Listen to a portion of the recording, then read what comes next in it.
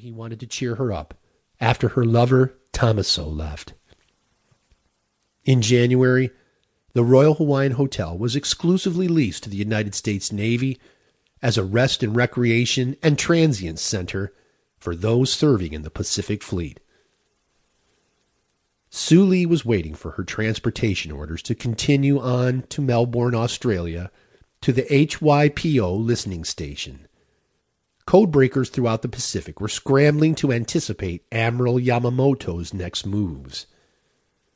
She became involved with Army intelligence shortly after graduating from Stanford University.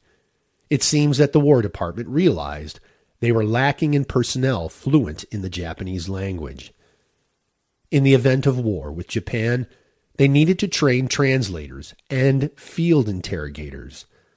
This entailed the starting of a school for the teaching of the Japanese language. She was also told that at any time a war was declared, she could be conscripted into the Army. Shortly after the attack on Pearl Harbor, that became a reality. Her skills and fluency in languages pushed her deeper into intelligence work, and now she was a leading codebreaker, gathering and interpreting enemy information. Chapter 2. The little Chinese man who sat across from her looked like he was 100 years old. He was impeccably dressed in a fashionable white tropical tailored suit, and his mannerisms, along with his speech, were that of an English gentleman. It seemed appropriate that she had asked him to join her for high tea on the hotel terrace. It was pleasant, overlooking the sea. The only thing that spoiled the view were the barricades of barbed wire and sandbags on the beach. After the waiter left, she poured the tea for both of them and then continued the conversation. "Thank you for your condolences, Mr. Han. But how did you know my Uncle Yoshi?" Sorlie said, sipping her tea. "We're partners. Together we own the Hotel Bing, one of the best brothels in Honolulu. Now it is half yours. Welcome aboard, Madame Sorlie," he said, raising his cup. Sorlie almost choked on her tea. "I say, are you all right? Waiter, more water. Quickly, please." Mr. Han started to rise from his chair.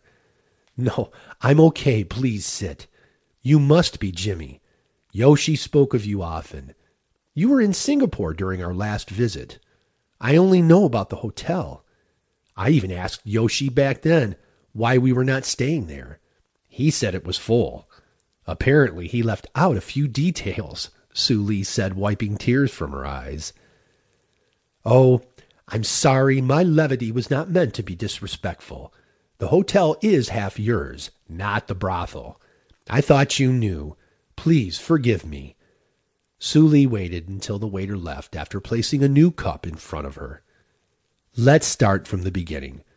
When did this business for using the hotel as a brothel start with you and Yoshi?" "Well, a bit of luck on our part. We sort of fell into it. Prostitution has been loosely regulated here on the islands for quite some time, but in 1930 it was pushed into Chinatown.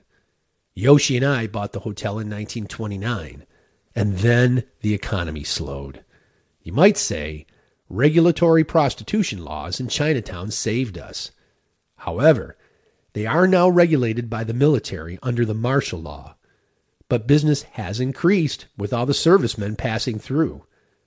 Our full-time resident, Mademoiselle Fifi, requires the ladies to receive 100 men a day, and they're required to work 20 days in a month." Mr. Han told her with such pride.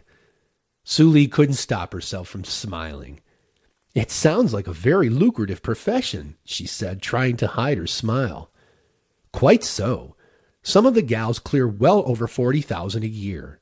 As a group, they collectively purchased over $100,000 in war bonds," he said with more pride.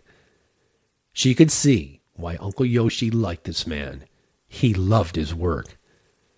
"I'm curious, how did the hotel and so much of Oahu survive without damage?" Sorlie asked. "The only explanation offered by the Navy was that the Japanese could not waste any ammunition on sideline and civilian areas.